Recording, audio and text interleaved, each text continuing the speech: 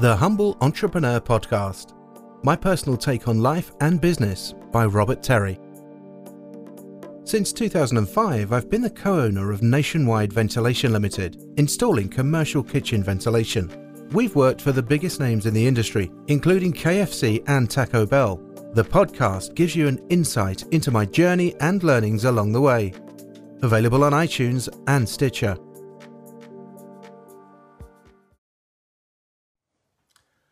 Hey guys, Rob Terry here. Right, why smaller businesses shouldn't have bigger businesses as customers. Now, all small business owners want to have a big business. They want to have, for example, if it's a ventilation business like us, they want to have a KFC, they want to have a Taco Bell, they want to have whoever it may be, McDonald's, and it depends on what field you're in, obviously, as to what you class as a bigger business. But there's a lot of great stuff about bigger businesses because they obviously give you repeat orders. They've got the big work to go on. It's not just a one-off project. It's often a contract of rolling stuff. So people see it as the magic bullet and they think it's fantastic that they're going to be able to basically carry on getting work out of them, which is great. And it is great. Don't get me wrong. We all want to work for bigger businesses, we want repeat customers, that kind of thing. But it is not always that great. Sometimes working for bigger businesses can be a particular pain in the arse, especially if you are a smaller business. So 7 reasons I'm going to go through, and I use these reasons, we've come up with these reasons because this is what we have found. We have dealt with bigger businesses, like I say, in Nationwide Ventilation. We work with KFC all the time, we work with Taco Bell all the time, we work with Nando's, all the people like that we work with. We've done Mitchells and Butlers pubs, so Sizzlers, Harvesters, all those kind of things. So what I am talking about from experience has come from that fact that we have done there, we've been there, we've seen it. I'm not trying to brag about it, but we have dealt with some big businesses, some massive multinational companies, that kind of thing. So it's come from our own experience. So number 1, they take ages to pay. Generally speaking, the bigger the business, the longer their terms of payment are gonna be for you, which is okay if you can get over the initial thing. Now, some companies, a lot of smaller businesses, they want their money up front because you're a one-man band or whatever, and you want your money in and you want to keep the money churning and that kind of thing. But if you start to, when we was working for M&B, for example, 90 days plus for payments, sometimes it slipped to 120 days for payments. That's 3 months, 4 months. Now, you put that into context of a manufacturing business where our wages are paid weekly, our suppliers are paid monthly, and then you have to wait another 2 months on top of that to get your money in from the customer. It's a long way to go, especially if you're doing, at the time, we was doing a lot of work with M&B. We was doing probably 125, 130 grand a month with them. That is a lot of money tied up.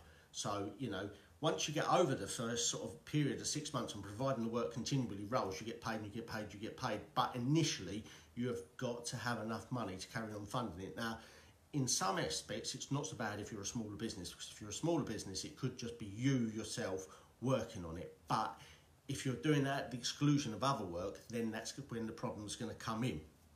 Because if, for example, you do a hell of a load of work, you do 30 hours, 40 hours work in 1 week for a bigger company and they don't pay you for a long time, that means you've missed that whole period of funding or that whole period of getting money in from your other customers that pay you more regularly. So be careful about the amount of time they take to pay, because it is an absolute nightmare. Like I say, waiting sort of 60 days, 90 days, 120 days for payment when you're doing 100 grand a month with them, that's 400 grand's worth of tied up equity you could have in them.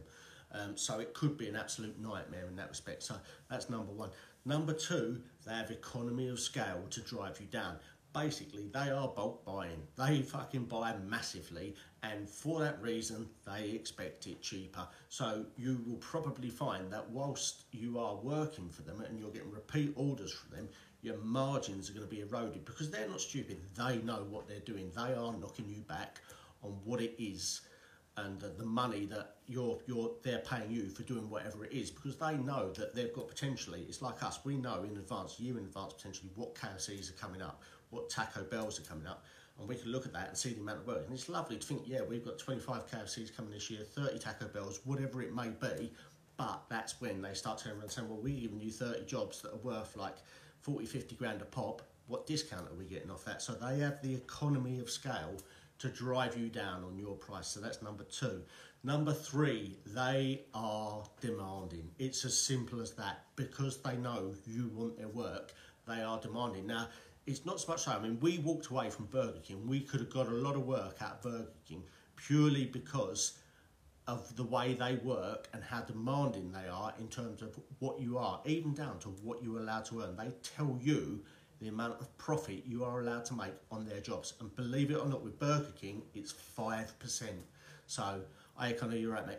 5% is all you will ever make as a profit margin out of Burger King. Now, when you think you've got £100,000 worth of work tied up in 1 month for them to make £5,000 profit, not going to happen, guys. So they are way too demanding. Likewise, it got to a point with Mitchells and Butlers as well, where they were demanding. Now, our terms and conditions say if there's a problem or something goes down on site, we've got 24 hours to respond to get it sorted.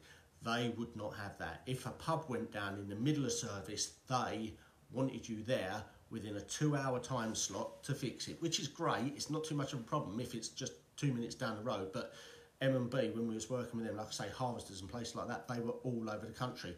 We're based down in the southeast, down in Kent, and you can imagine if we've got to get to, say, Liverpool or Blackpool, it's a 5-6 hour drive. For us to get somebody there, it's not possible, but that is what you had to do if you wanted their business. So they are incredibly demanding, and again, because they have the economies of scale, that you want their work, they know you're desperate to get it, so they work on that and they make sure that their demands are met. So that's number 3. Number 4, they take ages to react to anything. Invoice queries. If they've got an invoice query, they'll just put it on hold and you try and find the right person. Now, when we was working with M&B, I think they had, in head office, they had something like 4,000 people there. You can imagine the same with KFC. Some of the KFC franchises are massive. They employ 40, 50,000 people. Trying to find the right person to talk to is an absolute nightmare. And even if you can find the right person to talk to, it takes ages. It's likewise, if you want to change something, change the specification of something. For example, we wanted to change, when we do a KFC, we fit the fryer canopies, the ones that go with little fryers. It's a all-in-one built-in hood that sits on the floor mount, it sits over the top.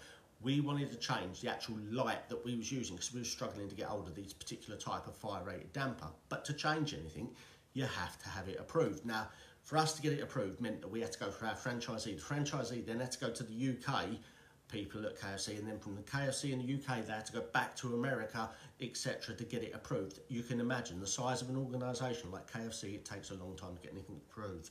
So that takes them ages to do it. So that's number 4. They take ages to react, not just to invoice queries and things like that, but anything like that. They just take ages and ages to react because they're such a massive beast. There's so many tiers, there's so many levels of management that it's got to go through for them to get to the right point. And then it's got to come all the way back down the chain again to get back to you. So it's a fucking nightmare, trust me. Number 5, they are set in their ways.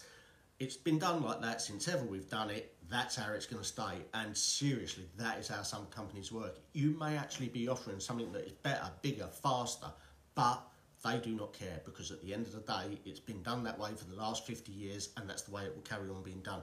This was massively prevalent when I worked as a trainee. When I was a trainee at WT Henleys, they make overhead line distribution equipment. I was the designer and I had to try and get new products approved. And you can imagine trying to get a product approved by the National Grid Seaboard or something like that.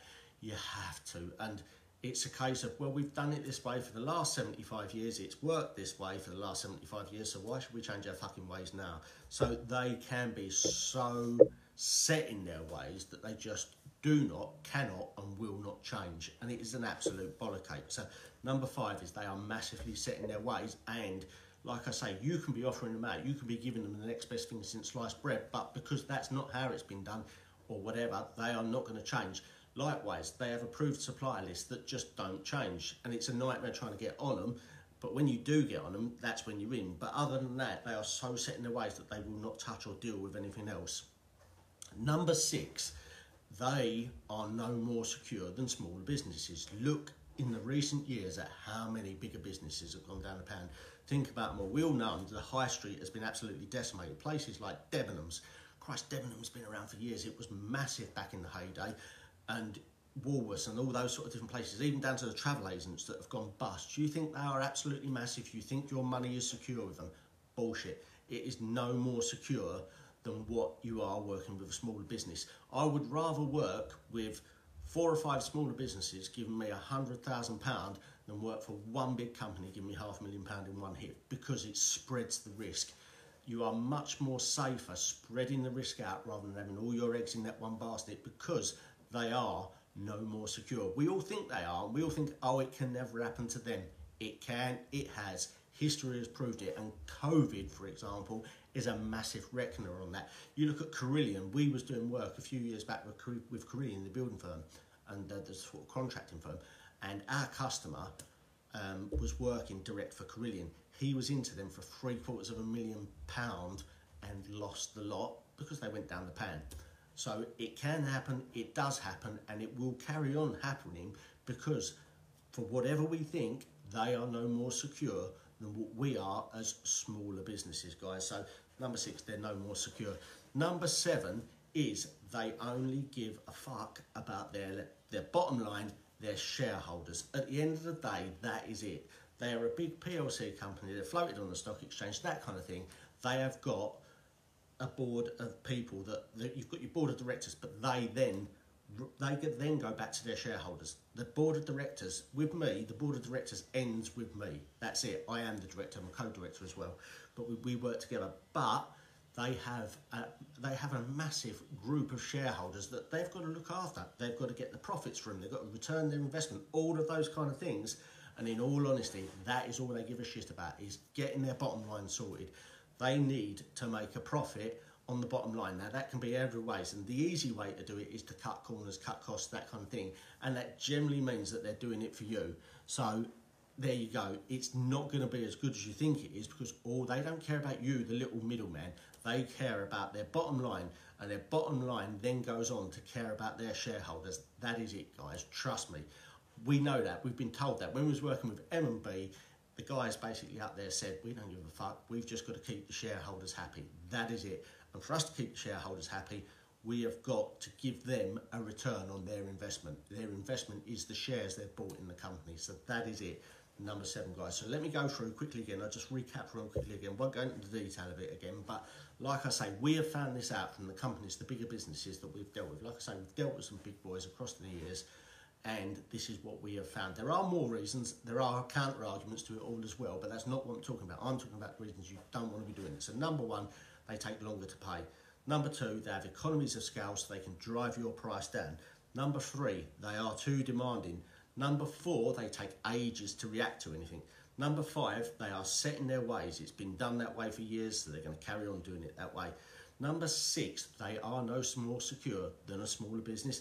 Number 7 is they only care about their bottom line and their shareholders. That's it, guys. They're the 7 ones that we have found, and trust me, like I say, that comes from experience, guys. So please like this, share it, and if you think it can help anyone, pass it on to them, because everyone wants to get with the bigger businesses, but it's not always as good as we think it is. It's not always the silver bullet to business. So please like and share it so that other people can have a listen. If you disagree with me, please comment, and please do let me know if there's anything you'd like me to include, not including these kind of lives. Right, guys, I shall leave you all to it. This will probably be repurposed onto the Humble Entrepreneur podcast. So again, if you want to listen to the Humble Entrepreneur podcast, it's available on all platforms. If you just go on and Google the Humble Entrepreneur, you will find it somewhere on the internet, guys. Trust me. Right, speak to you all later on, guys. Cheers, and thanks for tuning in, Connor. Always appreciate your help, mate. Remember, folks, stay humble and let your success talk for you.